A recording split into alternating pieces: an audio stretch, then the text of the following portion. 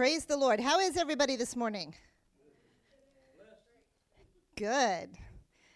Yes, you are blessed. We've been going through the kingdom of God, thy kingdom come. And really, you could preach on this all year long because everything has to do with the kingdom. But I have a feeling at some point Pastor Brad's going to take back over. On his Sunday morning.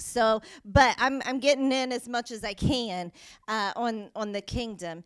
And we've gone through what the kingdom of God is. We've talked about how to enter the kingdom of God.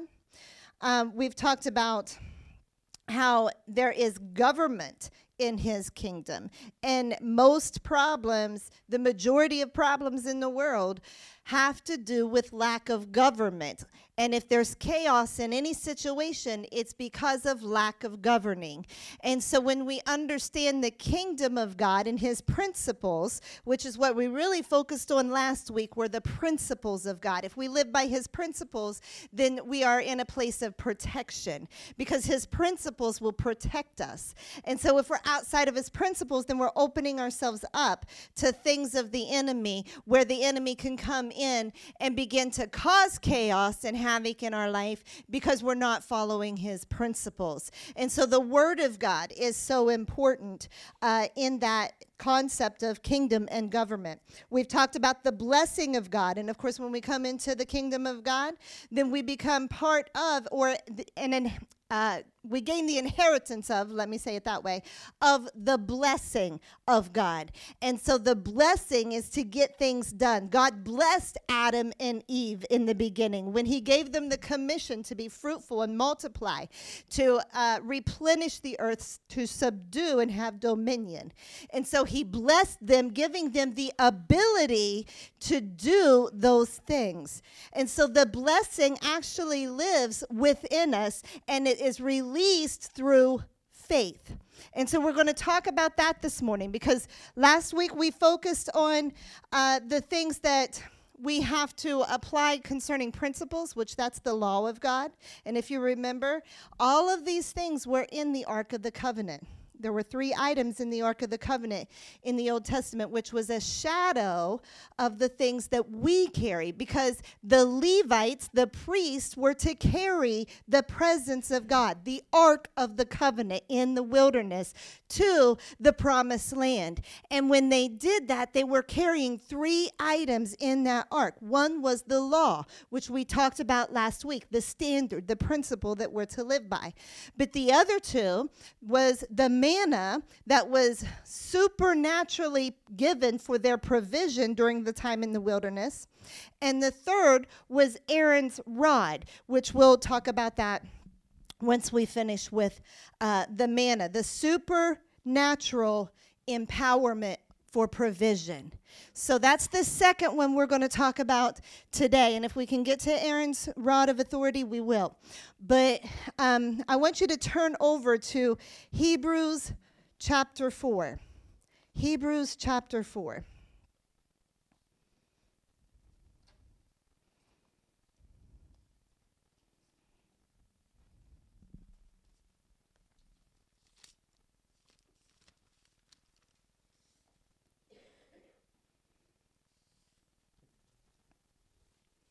We're going to start at verse 1.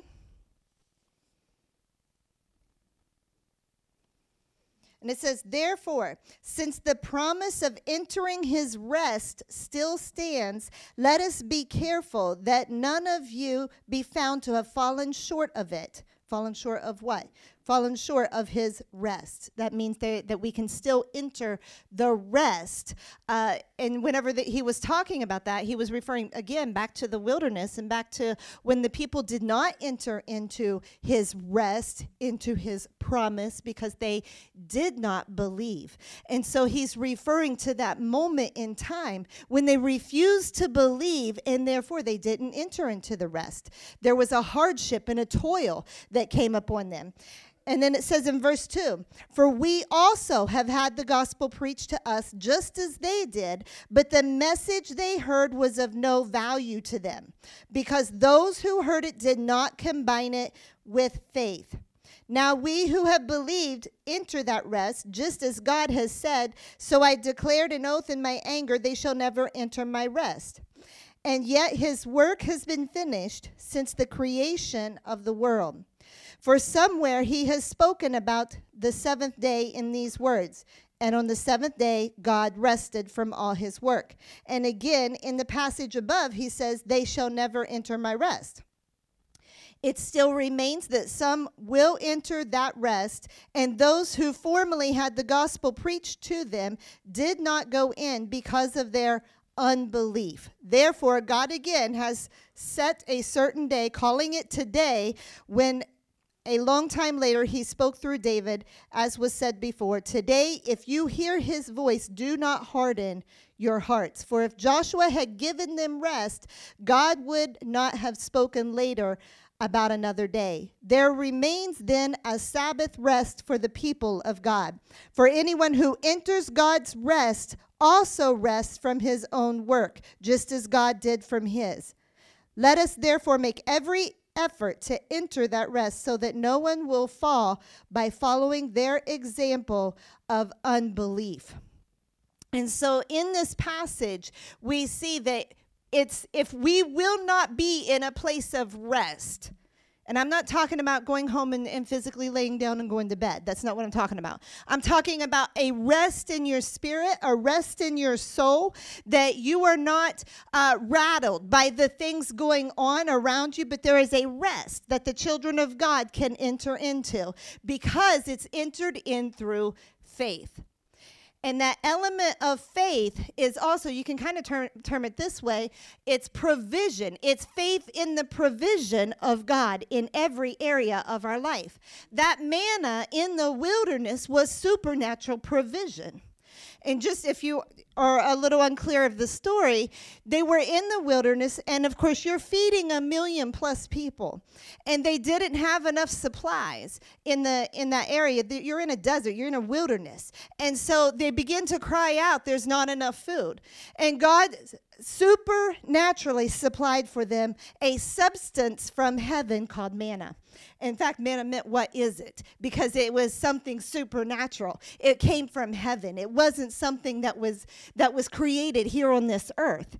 It fell like the dew from heaven. And when they would go out every morning, it would be there every single morning. And God gave them an instruction. And he said to them, only gather what's needed for today. The only time you gather more is the day before the Sabbath, when you gather for today and for the Sabbath day.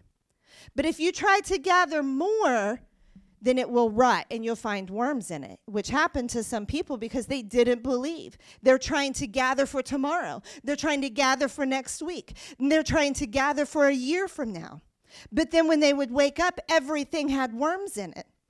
So God was trying to teach a faith element here, that I will be your provider, not just today, but tomorrow, the next day, and I'll be your provider 2 years from now. So you don't have to worry and try to line everything up for the 2-year mark of what I've called you to do, because I will supply to you today what you need today for the assignment. And so the Israelites had to live by this standard. Because if they didn't, then they found worms in their food.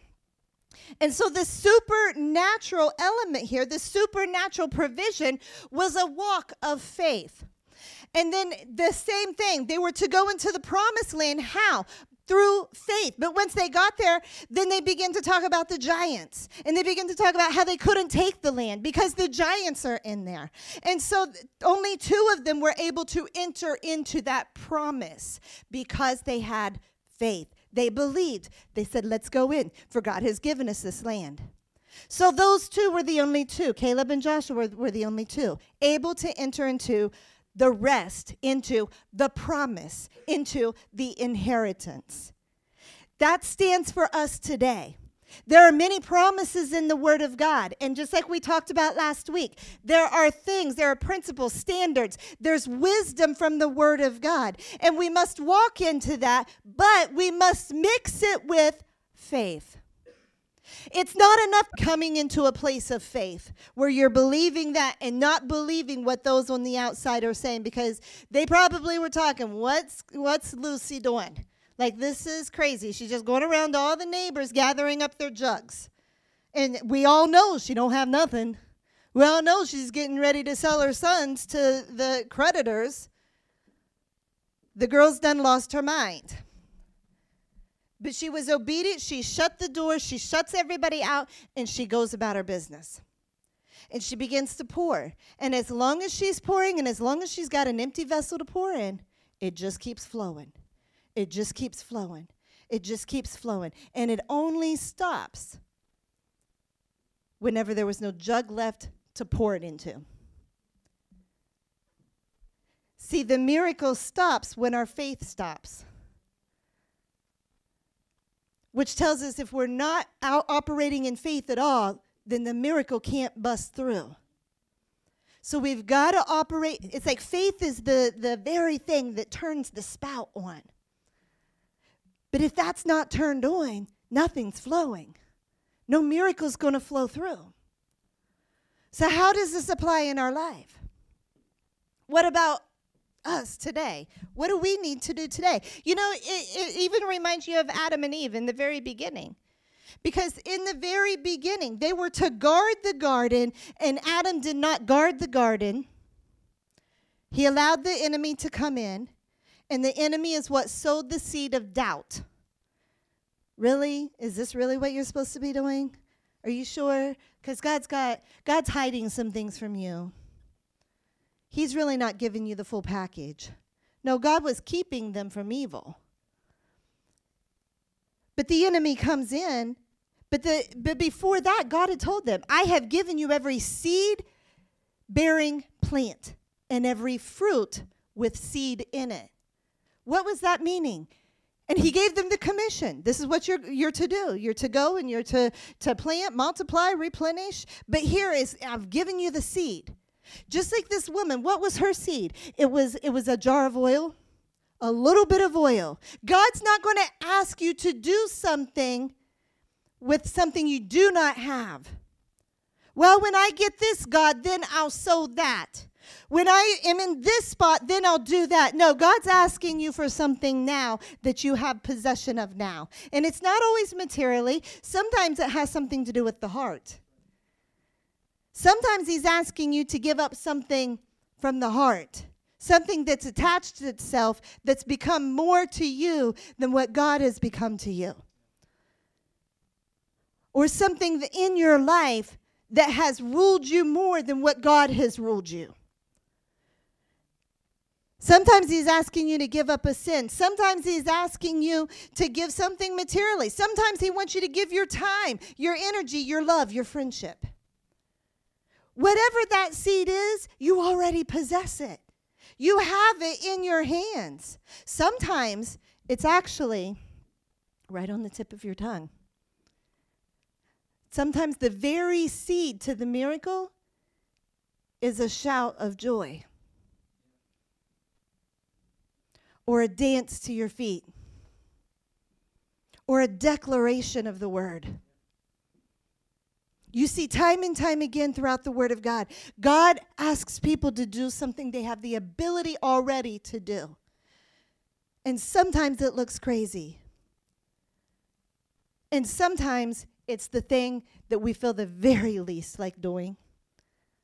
But God, I'm in this moment. And I don't feel like praising. God, I'm in this moment and I don't feel like jumping for joy. God, I'm in this moment.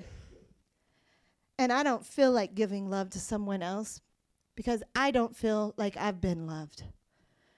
I don't feel like I have joy. So how can I praise you? How can I be joyful when I feel like I'm all dried up? And God says, if you'll just trust me, if you'll just trust me and you turn that spigot on and you turn that valve on, the miracle will start flowing. It'll start coming out. Because that's the element of faith. And the element of faith is when you are required to do something, to grab a hold of something in the unseen, the spiritual realm, because that's ultimately what you're trying to get through. Then you will enter your rest. What you have is not in the material realm, it's in the spirit. You gain it through the spirit. You can spend a lifetime running after the things of this earth, and it will never make you happy, and you can use up a lot of blood, sweat, and tears doing that. But if you'll operate in the Spirit and let the faith do the work, because really that's what faith is. Jesus would say, just believe. When the centurion's daughter died, and they came and they said, don't bother the master anymore. She's already gone. And Jesus, what was the first thing he said? Don't doubt. Only believe. Only believe. He was like getting his attention. Nope, focus. Don't lose this moment. Don't let your heart go down that path. Only believe. Only believe. And time again, that's what he would say in the Word of God. Only believe. That was the focus. Only believe. Just believe. I'm not asking for 10 things. I'm just asking you only believe. And when they would come to him, and sometimes he would say, what is it that you want? He was checking out their faith. What is it that you're wanting? What do you believe that God can do for you? He wasn't asking them a question because he just didn't know. He wanted to know where their level of faith was at. And so them speaking that out became this step of faith that was needed for that moment's miracle.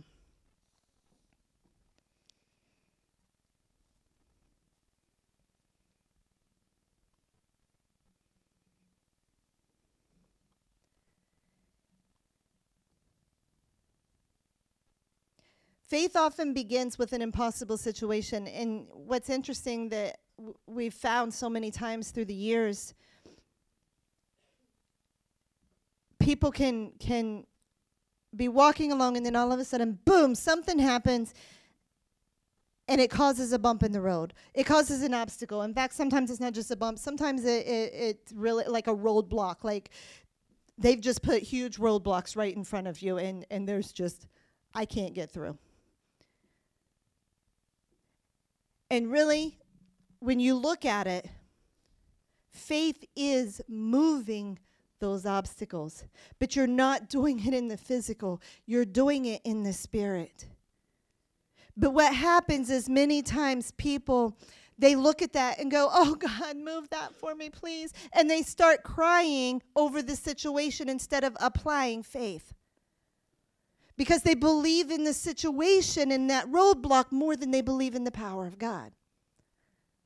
Or they don't honestly know what to do many times. But that's why I'm going through this, because I want you to be equipped. I want you to have the tools.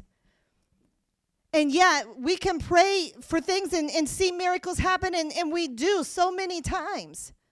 But I want this church to be equipped to know how to see your battles through. It's not wrong to come up and ask for prayer. It's not wrong to agree in prayer with things. The Word of God said so. But the stronger that we can get you to be operating on things, you're going to see the victory and you'll teach other people how to do it too. And then you've got an army of God that's operating through faith. Seeing victory after victory and not allowing the enemy to steal their future, not allowing that roadblock to stop them and say, well, there's just nothing else I can do now. I've got to compromise. That roadblock just means that thing is getting ready to be moved through faith. So you got to see that roadblock as the enemy's just trying to stop me from my future. He's trying to stop me from my inheritance. The giants, that's all they were. They were fallen. They were the product of fallen angels coming and having relations with the daughters of men. And so you've got giants in the land. What was that? It was demonic in nature. Why? To keep the children of Israel out of the promised land. So you have all this land of Canaan where giants were to keep the children out of their promised land. So the enemy does the same thing. He'll send things to try to keep you from your inheritance. Just because you're a Christian doesn't mean that he quits bothering you. He tries to throw things in there so you'll be a sad Christian or a depressed Christian or a Christian that's defeated. Because if you operate that way, then he's kind of won, so to speak, in a way. Because, well, I don't have to worry about them because now they'll just be in survival mode. But if you become victorious and you know your inheritance and you know what God has promised you and given, but it has to be done by the law of God and through faith, because that's his system. Just like every kingdom has a system of laws, God's kingdom has a system of laws and principles. And he's given us this word so that we understand what is ours. He could have just given us, the points of salvation and said, you can be saved, and that's pretty much it. But he didn't. He said, this is the new covenant, the new will.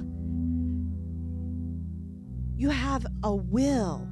You are the receiver and the inheritance, or you have an inheritance that is given to you through the death of Jesus and the resurrection of him.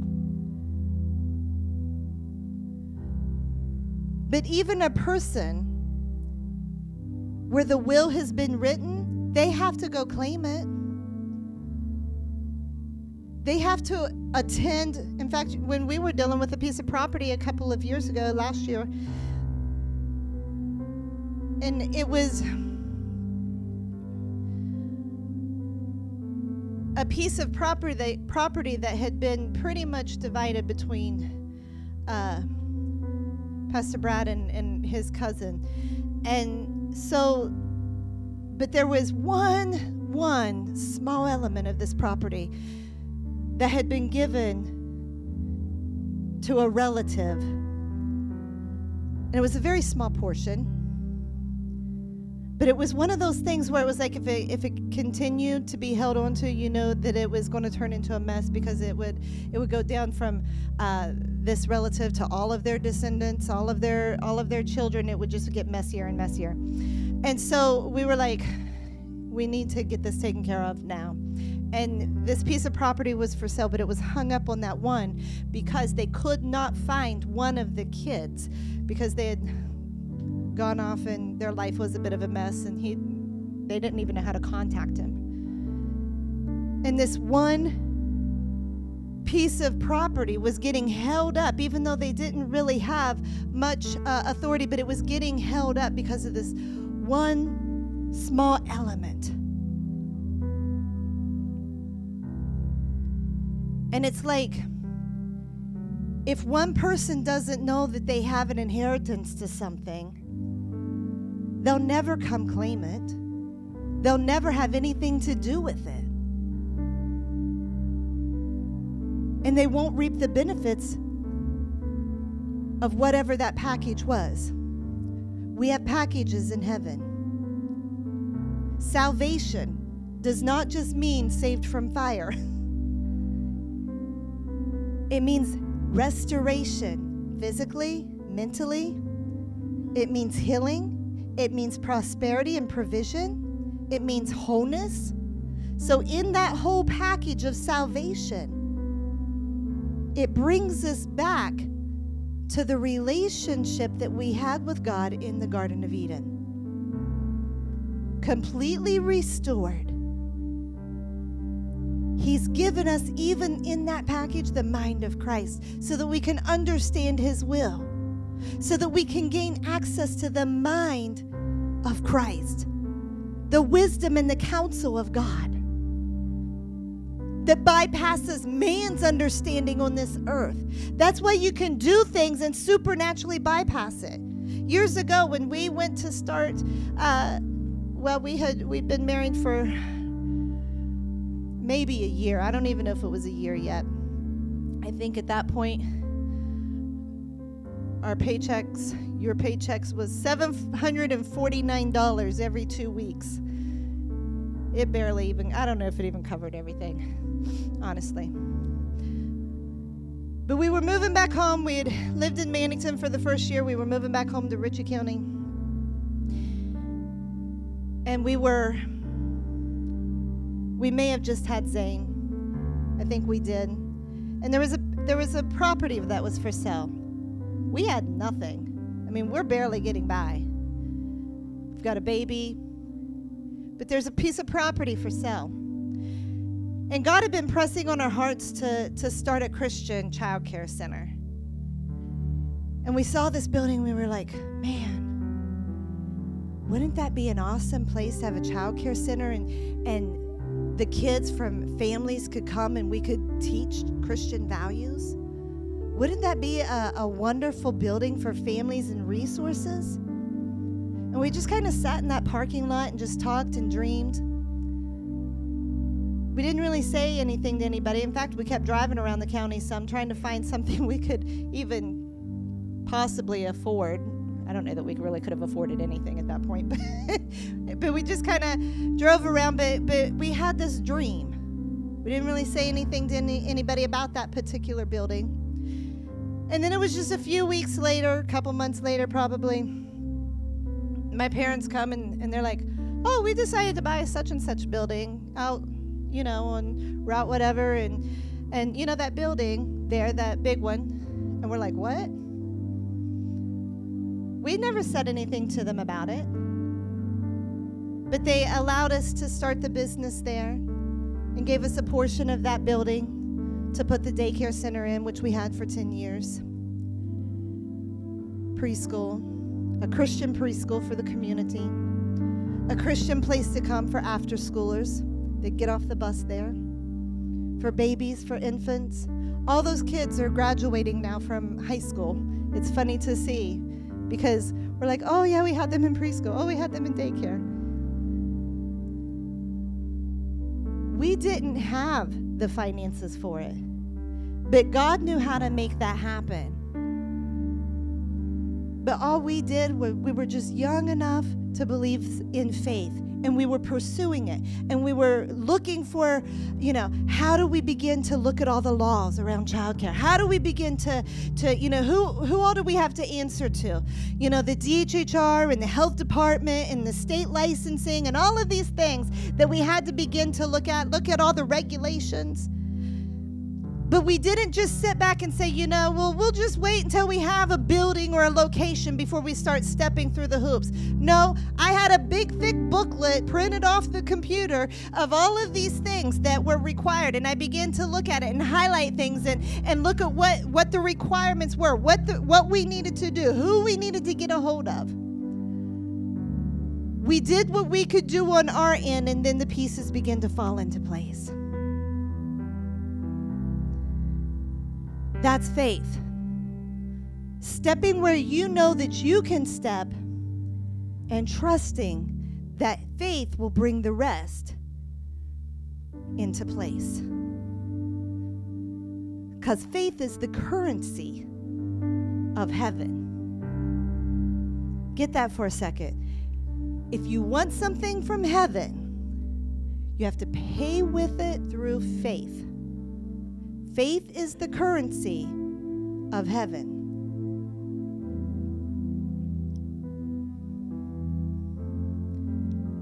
Only believe.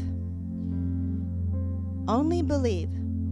And I believe that in here today, there are people with dreams, there are people with visions of things that you want to accomplish, things that God has birthed in you to carry out, things that God has put in you to expand his kingdom, to bring others to Christ, to love him. Things that he's put in you to fund the kingdom. There's so many ways to advance the kingdom. There are things in you that you maybe even been afraid to step out in, afraid to voice. It's time to voice it. It's time to put voice to that. It's time to begin to step. You have no idea, and you will be amazed once you begin to speak those things out, how things begin to line up and come into place because you dared to have faith. But as long as the enemy, that's why I was so ticked off with masks or with COVID, because I knew it was a tactic of the enemy to muzzle the children of God. It was a symbol in the demonic realm of a muzzling of the people of God. Human beings were not meant to be muzzled. This right here is your power source from God himself. He spoke and it was created, and that's exactly what you were created to do. You speak and it is to be done. What you speak, that's why you got to keep a guard on your mouth. You got to watch your words, because what you will speak, whether it's death or life, it will come to pass. Those are seeds that you're sowing out. But if you begin to sow into the spirit, the realm of faith, the things that you want to see happen, you'll begin to walk that thing out. Because where your mouth talks, that's where your course of your life will begin to follow. And God will just begin to throw things right into places you need them.